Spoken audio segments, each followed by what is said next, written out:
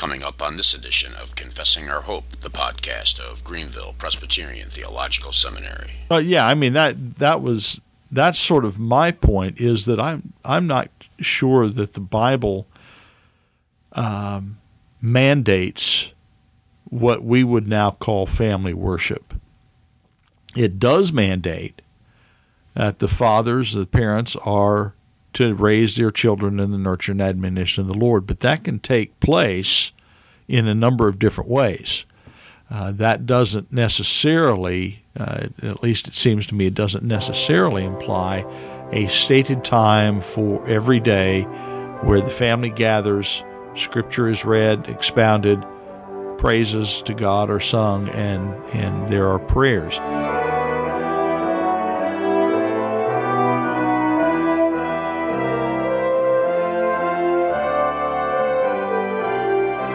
Well, good afternoon and welcome to another edition of Confessing Our Hope, the podcast of Greenville Presbyterian Theological Seminary. As usual, I am your host, William Hill, and this is broadcast number 97. This is January 18th, 2016.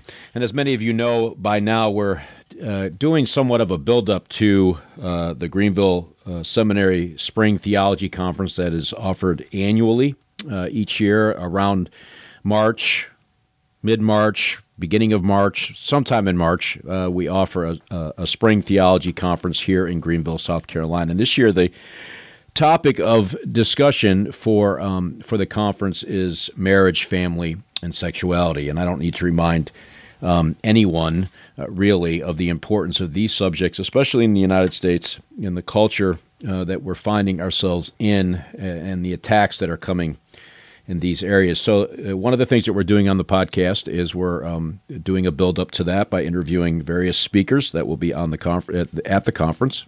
And so today we're going to be talking with Dr. Ben Shaw. He's the professor of Old Testament here at Greenville Seminary, and he's going to be speaking at the conference on the subject of family worship. And so we're going to be talking with him not so much about the particulars of family worship, so much we'll probably deal with that in some sense. But we're going to talk a little bit about the idea, the subject of family worship within the Reformed tradition. That's what his topic will be at the conference. And so he's going to not give us his entire lecture, hopefully, but a summary or a wrap-up of some nature, just kind of get you excited about the subject. And, of course, knowing me, I will probably deviate into some strange places along the way. But so that's on tap for today, and we'll get to that in just a minute.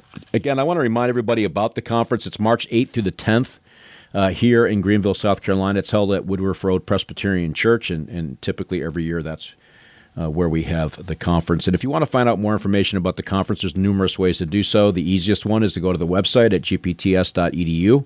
There you can find out all the information about the conference, registration, cost, speakers, schedule, accommodations, the whole nine yards. If you want to call, you can call us at the seminary, and I should have the phone number here in front of me somewhere. I hope I know what it is. I don't know what it is. What a shock. It's, hold on a minute. What's the phone number here? 864-232... 2717. 2717. Yeah. So the good thing I have a guest in studio this afternoon. But you can call, and somebody will speak with you if you have any questions. And you can always email us as well at info@gpts.edu, and that will help you get you in the right place if you have questions regarding the conference. Now, we're going to be talking with Dr. Ben Shaw. You've already heard his voice bailing me out. Because I didn't have the phone number in front of me, which is, I never call it, so I just hit a button. It's speed dial. I mean, it's, anyway, I don't know my own cell phone number. So, well, anyway, be that as it may. Dr. Shaw, it's good to have you on. Please help me. Get me out of this corner that I've painted myself into. But it's good to have you on to talk about this subject. Now, did you do this family topic at ETS by any chance? Yes, I read a version of this paper at the National Meeting of Evangelical Theological Society back in November. Okay, so Dr. Shaw's done some work in this area, and so he's going to be speaking with us today about family worship in general, but specifically within the Reformed tradition. Why don't we just start with the easy question, and maybe I'll get to some hard ones or not later on. But family worship, is that something that's been around, historically in historic Christianity, or is it a relatively new invention, new quote unquote? No, I think it's been around as long as the church has been around.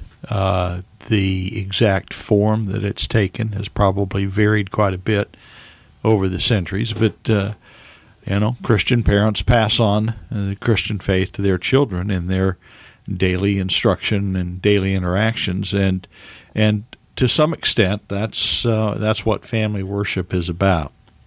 Right. Now, when we look at our climate, the topic for the conference is one that's probably needed in our culture. And when we look at the larger landscape within the church itself, and of course this is your opinion, obviously, how do you think we're doing as a church promoting and teaching, instructing parents in this particular concept? I think in general we're probably doing a fairly poor job in the sense that there have been a number of books published in the last, say, 10 or 15 years encouraging family worship. Most of them have been in the Reformed tradition, conservative Presbyterian and continental Reformed folks. Although there is one that by Don Whitney, who, if I understand correctly, is a member of the Southern Baptist Convention. So the impression you get from all of these works is that it's not widely talked about. It's not widely encouraged in the church, and so that makes you wonder how widely it's actually practiced in the church. Yeah, you made an interesting comment about the idea of family worship promoted within the Reformed tradition. Why is that? Well, that really goes back to the beginnings of the Reformation, or at least the Reformed part of the Reformation. You go back to the 16th century with Calvin and the other, what we now identify as the Reformed family coming out of the Reformation. That there's a real encouragement in family religion. And more at first, more generally, just the importance of parents teaching their children the basics of the faith and drawing from Deuteronomy 6 and Ephesians 6 about raising their children in the nurture and admonition of the Lord. But I think what you see happening over that first half century or so, following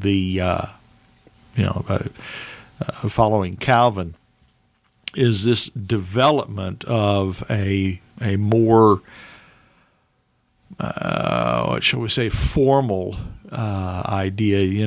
We can take children or fathers raising your children in the nurture and admonition of the Lord could be a fairly informal kind of thing. And if you look at Deuteronomy 6, that in itself,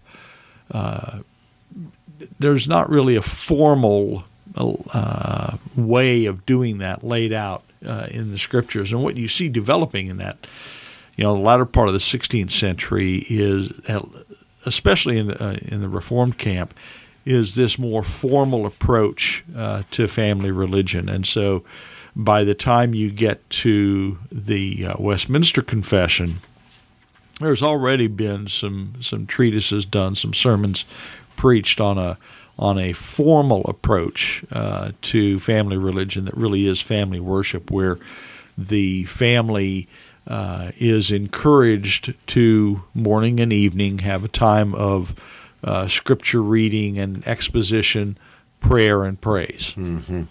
Morning and evening. Yes. Well, boy, I read that.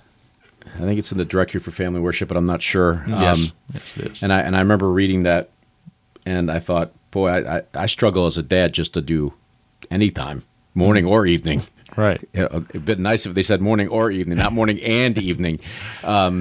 But why is this subject important? You've indicated that it's probably not widely practiced for a number of reasons, and that's not meant to be a pot shot. It's just a fact. Yeah, it's just a fact. And well, why should we do it? It's a means of strengthening our faith, not only for the children who are receiving instruction from their parents, but also for the parents themselves.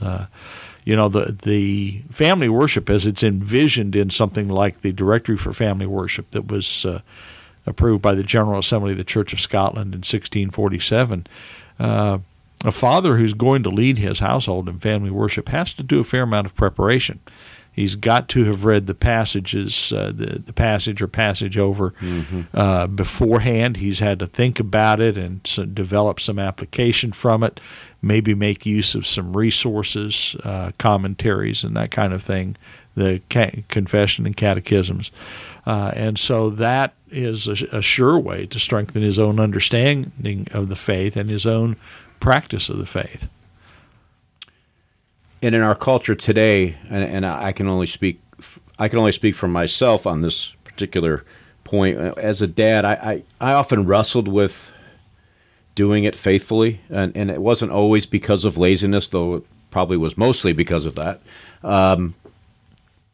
With the demands that are placed on the times, households with dual incomes now, and parents going 100 miles an hour in 12 different directions, what's the solution?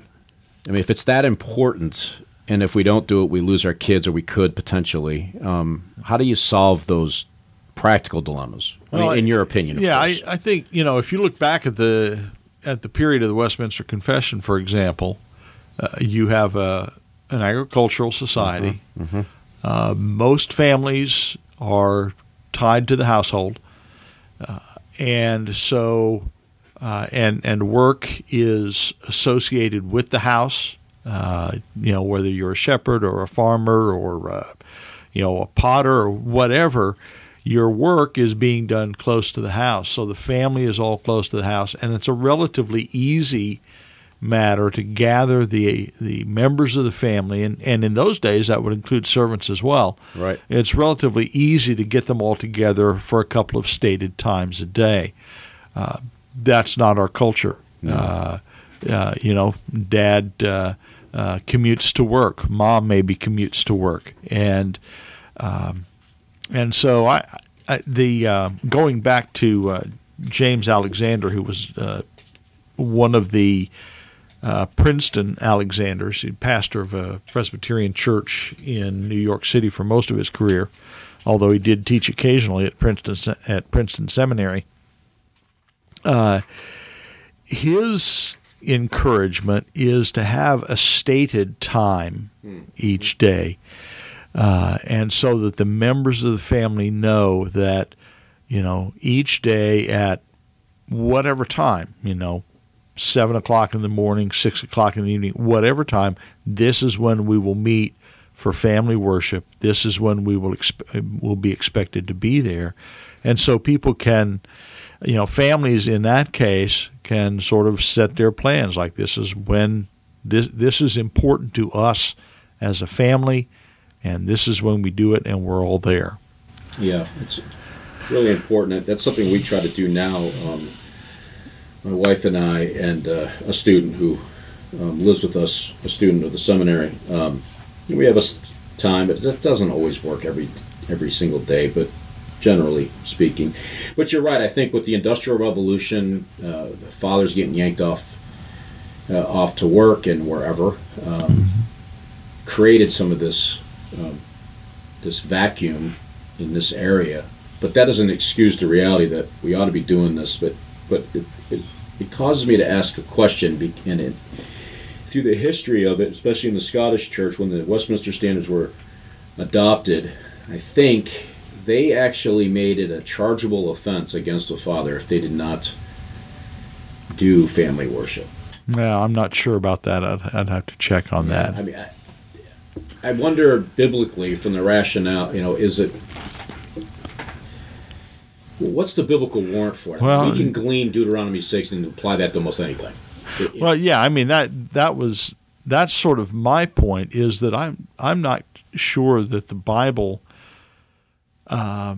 mandates what we would now call family worship. It does mandate that the fathers, the parents, are to raise their children in the nurture and admonition of the Lord, but that can take place in a number of different ways. That doesn't necessarily, at least it seems to me, it doesn't necessarily imply a stated time for every day where the family gathers, Scripture is read, expounded, praises to God are sung and there are prayers.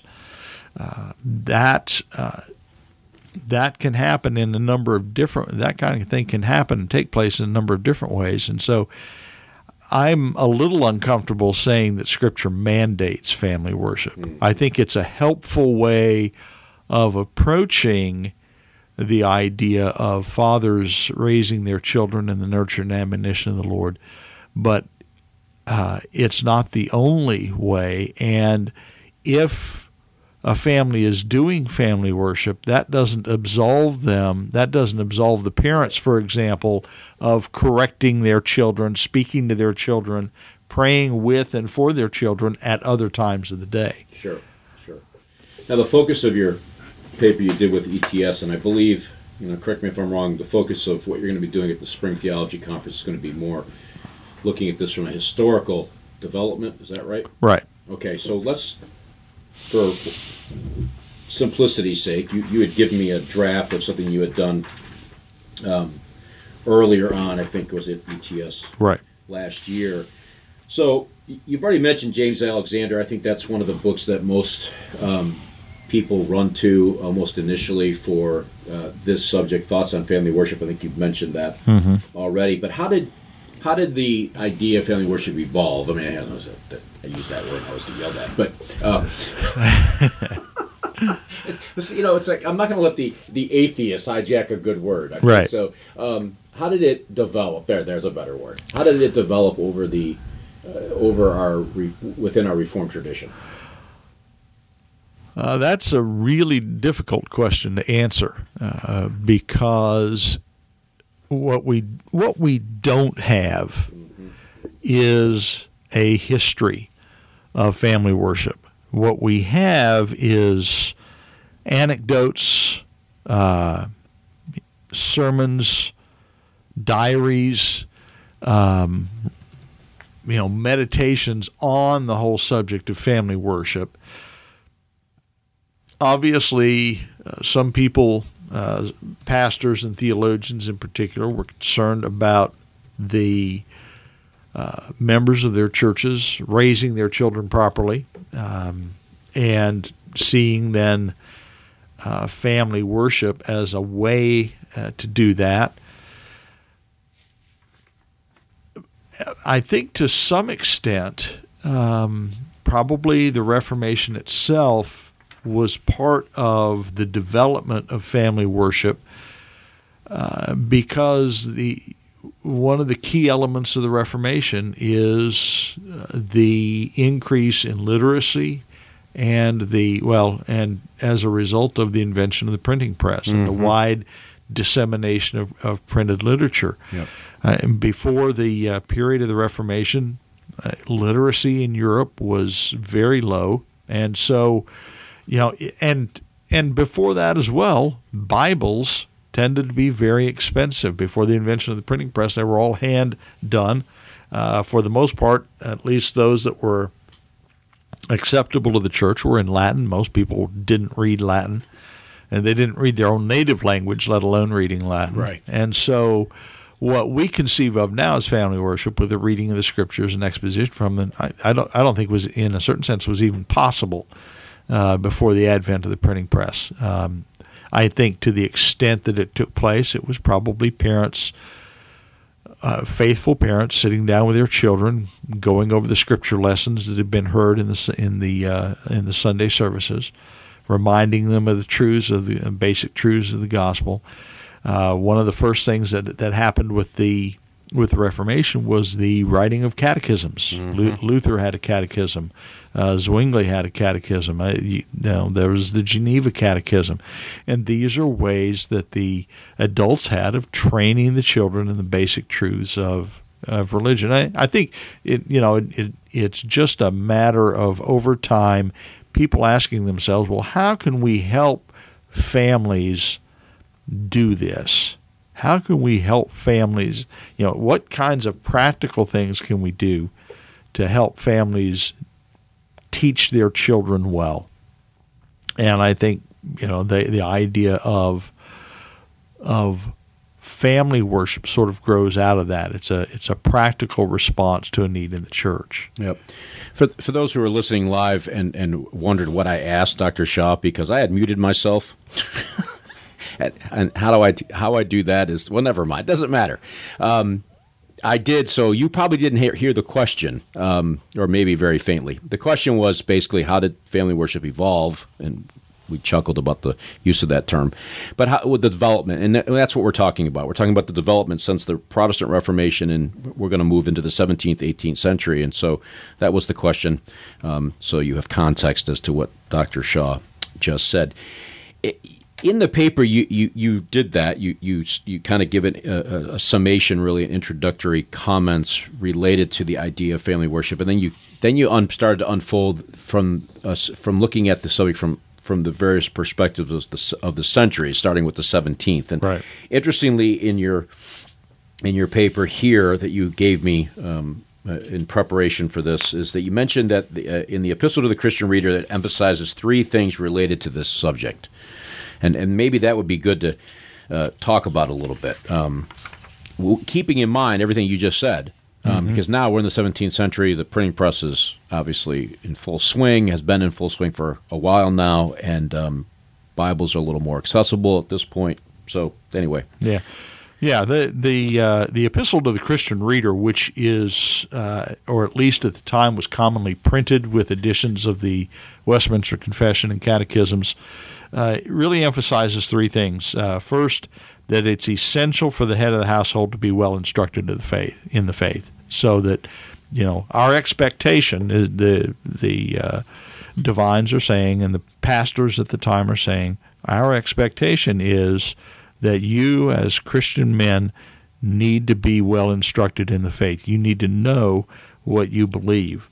Second, you as a Christian husband and father are responsible for the religious instruction of those in your household. And that, of course, in those days, that would include not only children, but it would include servants as well, because most houses had at least one or two servants. Mm-hmm.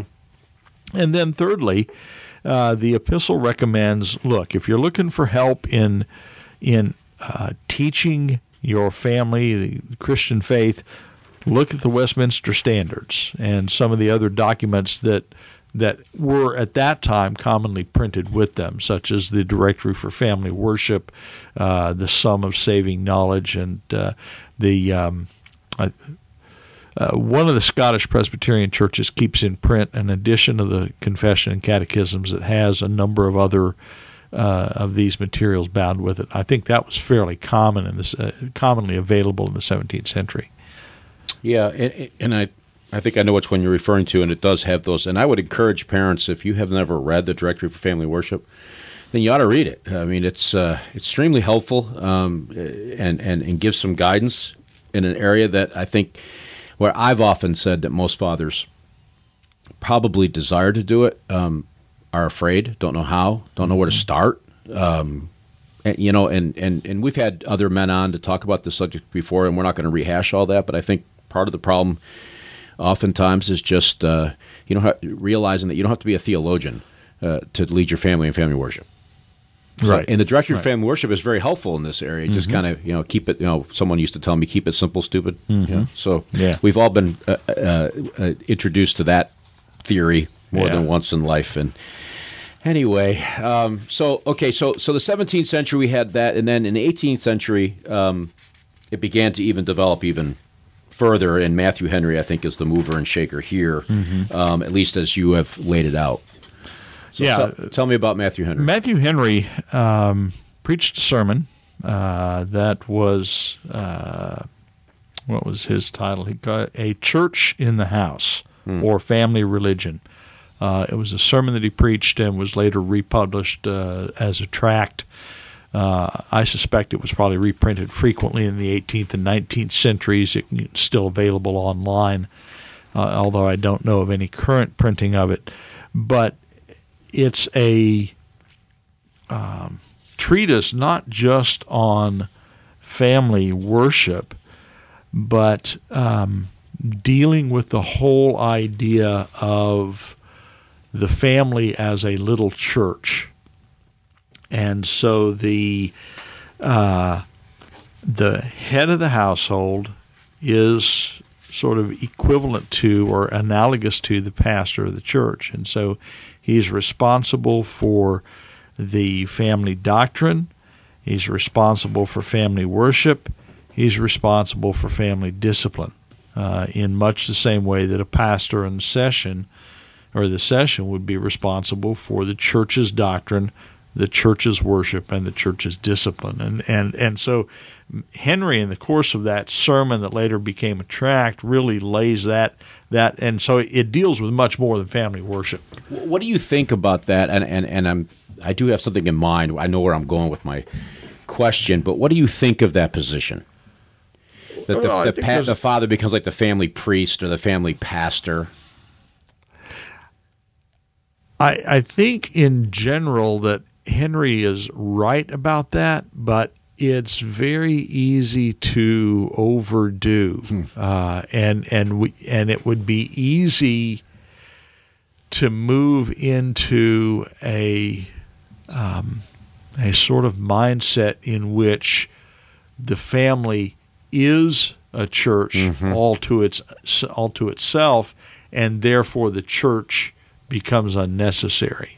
And the reason I ask that question is because, as you well know, in recent years we've had the patriarchy movement that has infected, and I use that word precisely, infected the church with this concept that the church, that the family is sort of this own entity of itself, and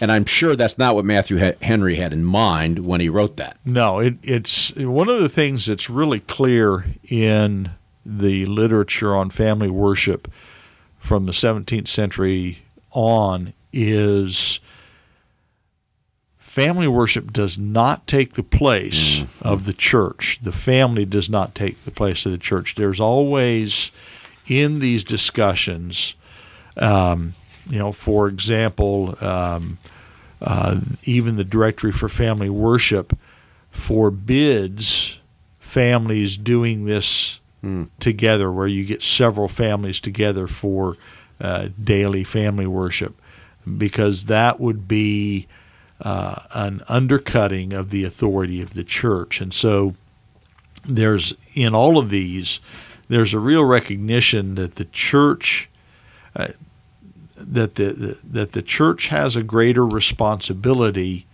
than the head of the household does, and that the families themselves are to look to the church for the faithful preaching of the Word of God, for the faithful instruction in the faith, and for the carrying out the discipline of the church. Those are things that only in a subsidiary way are they the role of the family. Yep. And this, of course, as I've indicated, has been a big debate. The question of government, the church government, the family government, the self-government, all these different aspects, and the patriarchy movement, then home churching. It's sort of the good idea run amok, and begins to confuse the lines and that have been established. What the church is there for, what its responsibility is, what the family is there for, what its responsibility is. And not seeing them as feeding one another, but seeing them more like completely separate entities of themselves. And they're really not. It takes a healthy family in churches to grow a healthy church. On the other hand, it takes a healthy church to help edify and encourage families to do what they're supposed to be doing. So they work together. They don't work separate or apart from one another. But I don't know why I got on that, but I think something you said about Matthew Henry made me think of that movement, and I've been affiliated with it, not personally, individually, because I believe in it, but I know people who have left the church altogether, won't join the institutionalized church, that's the word they use, and now have home church, and the father becomes the family pastor, and in this case, the pastor, and now it's completely disjointed, disconnected from the way the church was set up by the Lord Jesus Christ. And so we're not talking about that. No. Obviously. And I don't think Matthew Henry was either. No, in fact, he wouldn't even know what I'm talking about. If he were here, he'd be like, what? It's pretty clear. Absolutely. Now, in the 19th century, we've already talked about James Alexander, and he's been touted by some as have written the main book, which really goes through some of the history of that some others have done. But James Alexander gets into an area that I think would be helpful for the listeners because it's extremely practical. And you mentioned this in your paper that about 2/3 way through the book, Alexander moves into the how-tos of all this. Right. Yeah. Yeah. First, as far as Alexander is concerned, family worship should involve the whole household. And of course, in those days, the folks that Alexander was writing to, that would have included servants, and any servants in the household would have been included in family worship. Second, as we talked about earlier, about having it at fixed times so that everybody knows when family worship is, fixed time so that the servants can say, it's time for family worship. We can set aside doing our other duties because we have to attend on family worship. Children, we can set aside playtime. We can set aside study time because now is the time for family worship. And again, people sometimes read these treatises as if they're laying down laws. Mm-hmm. This is how you must do it.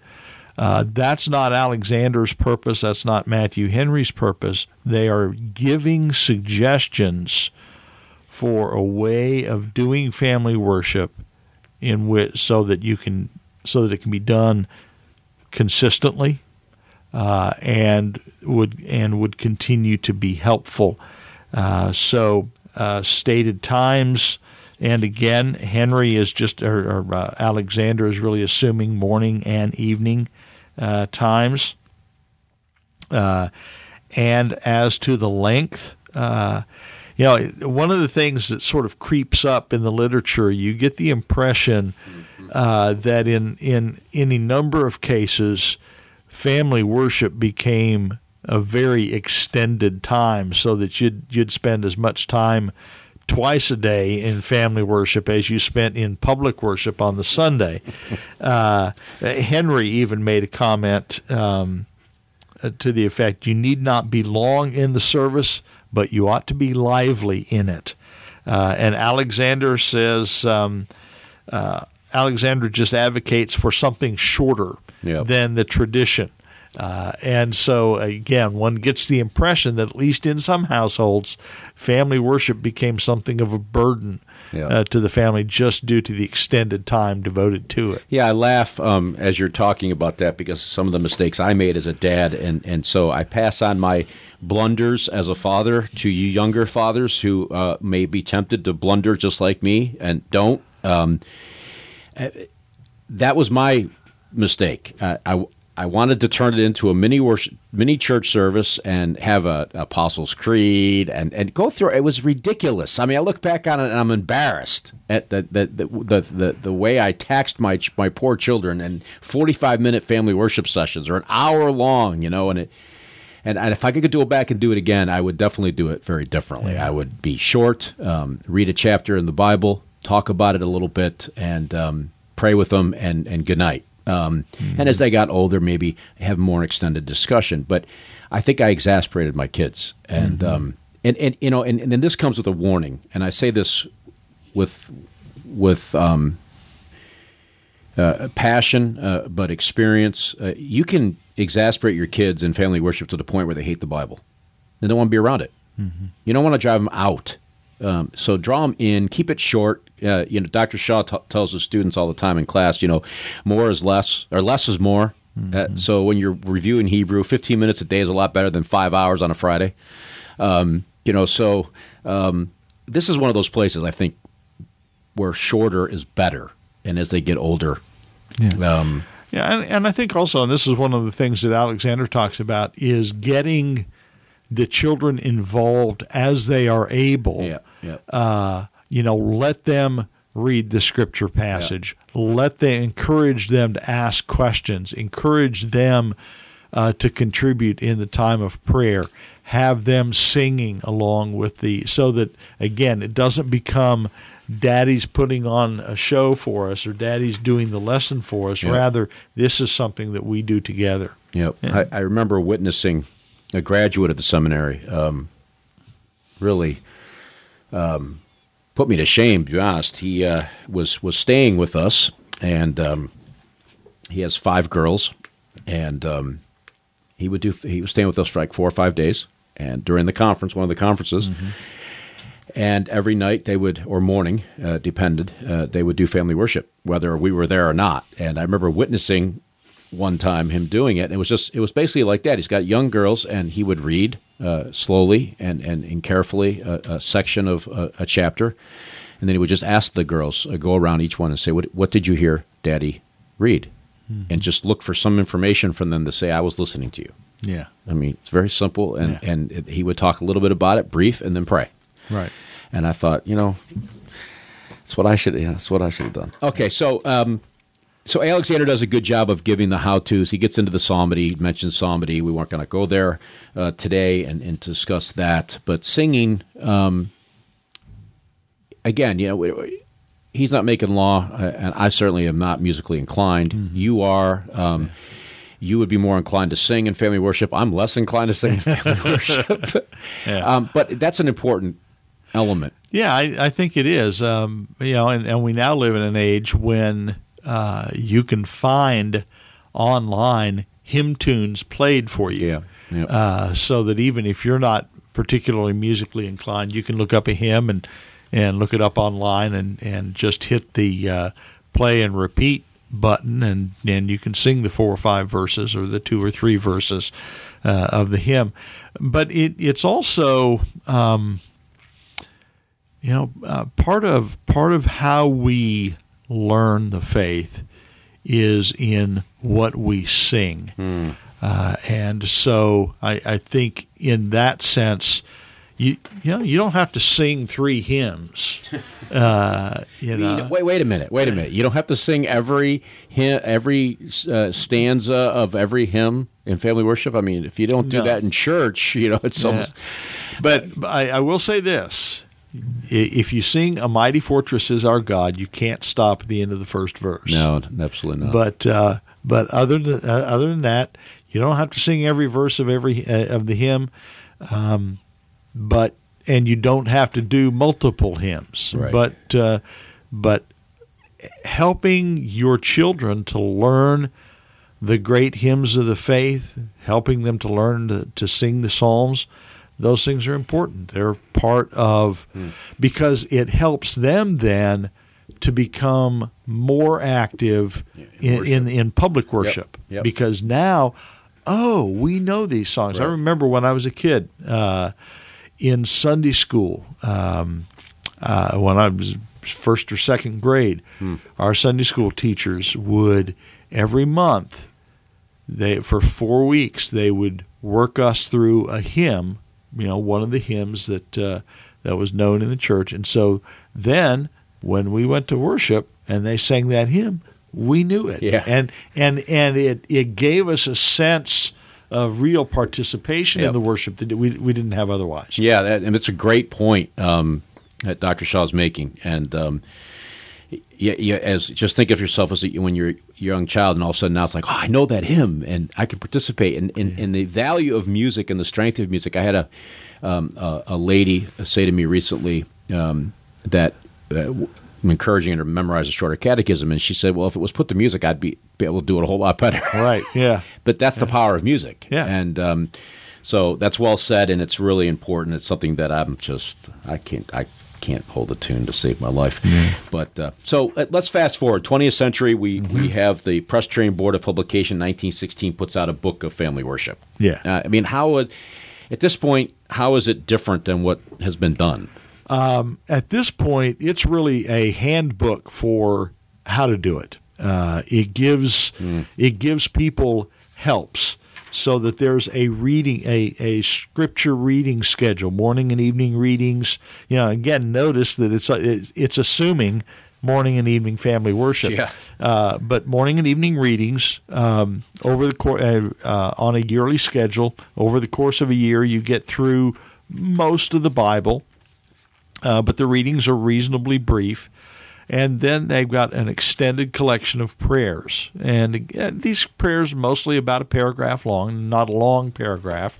And I think they're intended to be more suggestive than they are, well, let's recite this prayer now. It's more because, let's face it, I think most Christians think that they're not good at praying. And most fathers, most mothers probably feel like, praying in front of my kids, I can pray with them when they go to bed at night, but for family worship, I'm just not that good. And these prayers are, in a certain sense, like a lot of the prayers from the Book of Common Prayer. They're very well thought out. They're very well written. And so they can provide a starting point for the family's own prayers. Sure. And those prayers actually make up the bulk of the book. So at this point, we're getting a lot of how-tos. But then in the 21st century, and as you've noted earlier in our discussion, that we're pulling back away from this. So there was an apex and really a pinnacle of the idea of family worship. Probably families were more involved in it than we now currently see in the 21st century. And as a result, more materials come out, again, highlighting the history, its value, and the how-tos. And Dr. Beeke, who will be at the conference, is obviously a leading writer in this particular area. Especially, he strongly encouraged family worship, and for some of the reasons we've already talked about now. But how does the 21st century look in comparison to its previous history in this area? It's hard to say because, again, we don't have data showing us how widely family worship was practiced or how consistently it was practiced. We tend to think that we live in a decadent age, and yet, if any of you have watched,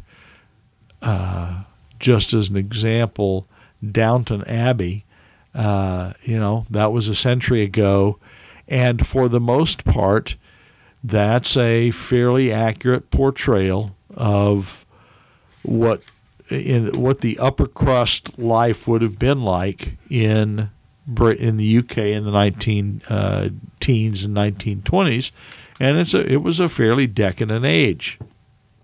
Now, the one thing I would say about that is that the family would have been more religiously active than what you see on that show.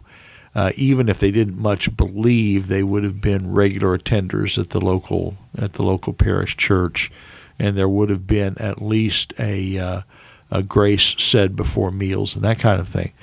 But I don't know how our current practice compares to earlier generations.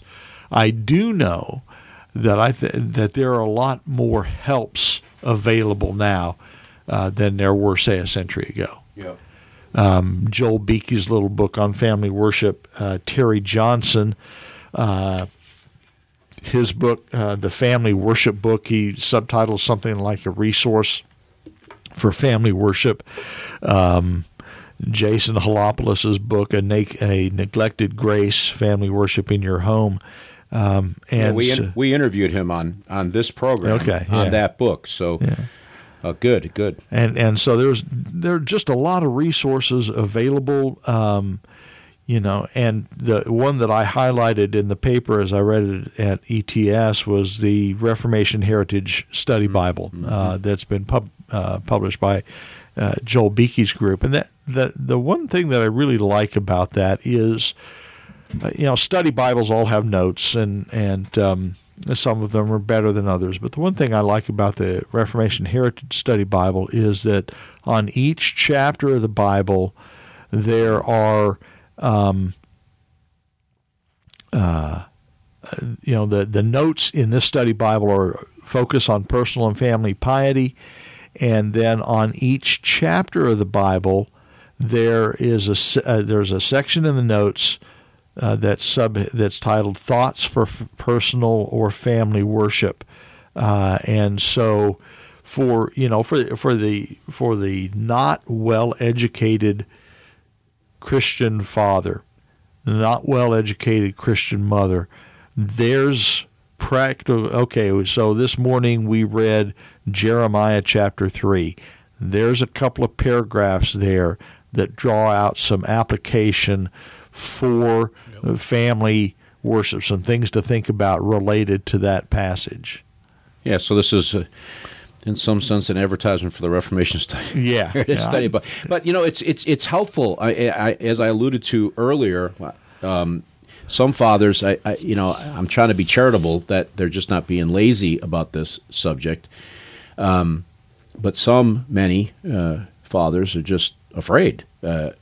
Looking silly in front of their kids or their wife, and none of us like to look silly in front of anybody, let alone our wives or our kids, and so they don't know what to do, and they just need help, and so that's a great resource. It's Reformation Heritage KJV Study Bible. If you're wondering what we're talking about, and you're driving down the road and can't take notes, but take a look at that if you're struggling with that. Matthew Henry's commentary will give you some great fodder for discussion in families, and there's other things. And there's Terry Johnson's family worship book. There are a lot of resources in there, both in the book itself and then other works that he directs your attention to in that. So again, it's there are plenty of resources, and so for the family that is interested in beginning family worship or has tried it and it just didn't work, I would suggest don't be afraid to use resources. Don't be afraid to make use of some of these things that are available these days, and recognize that family worship is just like private worship. You're not going to have a beautiful spiritual experience every time you do family worship.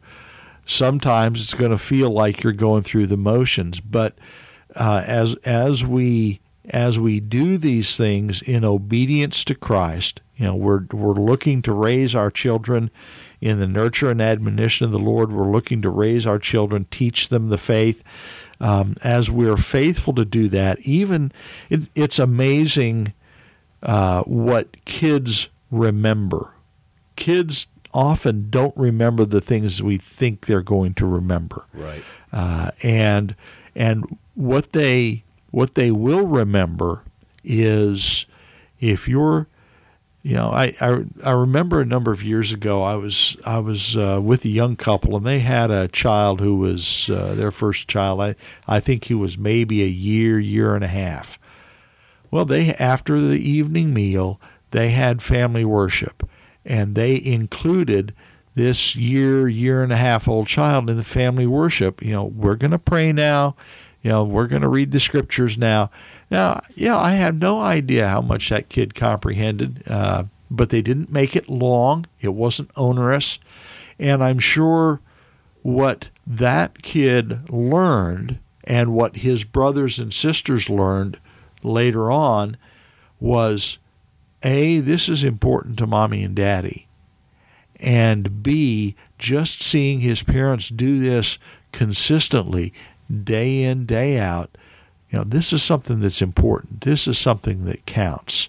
And I think if you see a lot on the internet these days lamenting children who are leaving the church. They grow up, they go away to college, and they lose their connection with the church.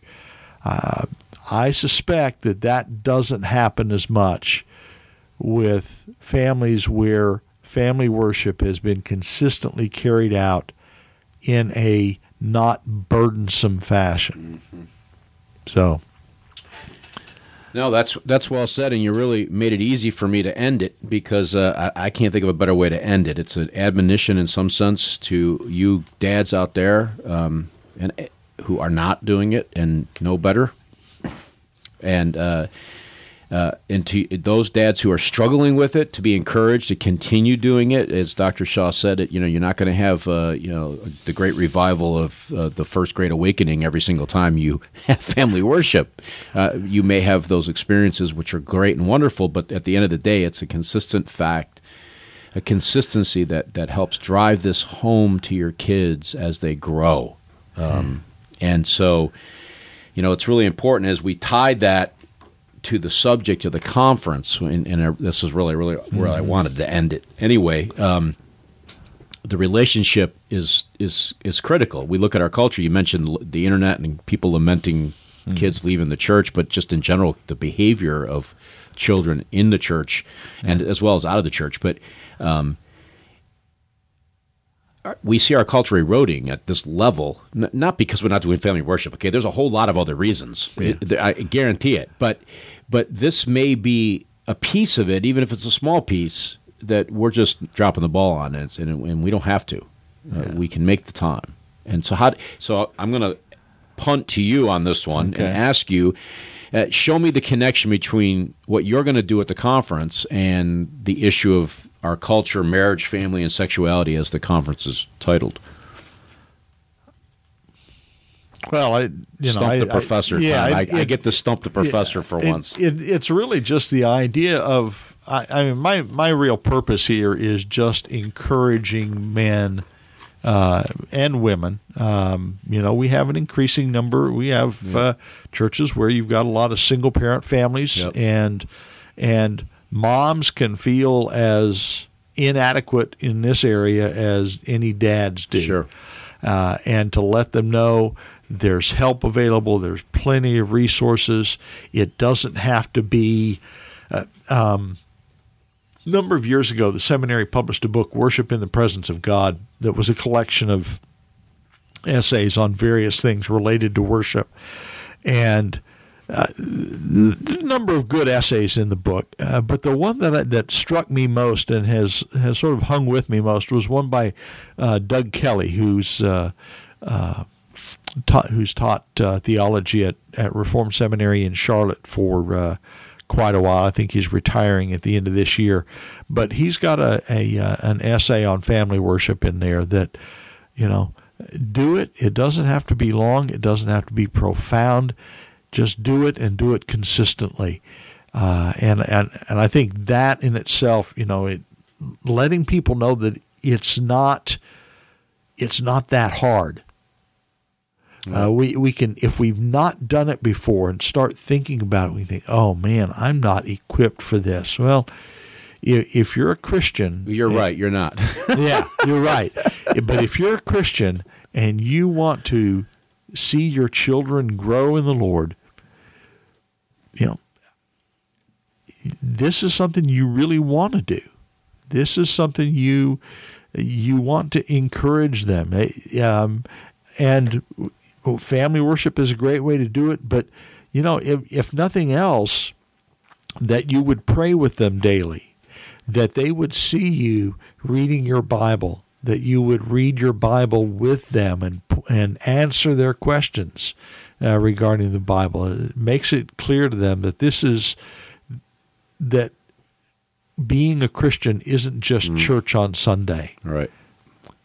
Yep. So, yeah, great words. And we have a listener that's listening live. And for those of you who don't know, we are doing more live broadcasts now. We're not going to do all of them that way, but we're going to do some, and you can get that information on our website. But one listener who's listening to you live said that your comments about the KJV Study Bible from Reformation, they just bought it. They said your comments are spot on. Yeah.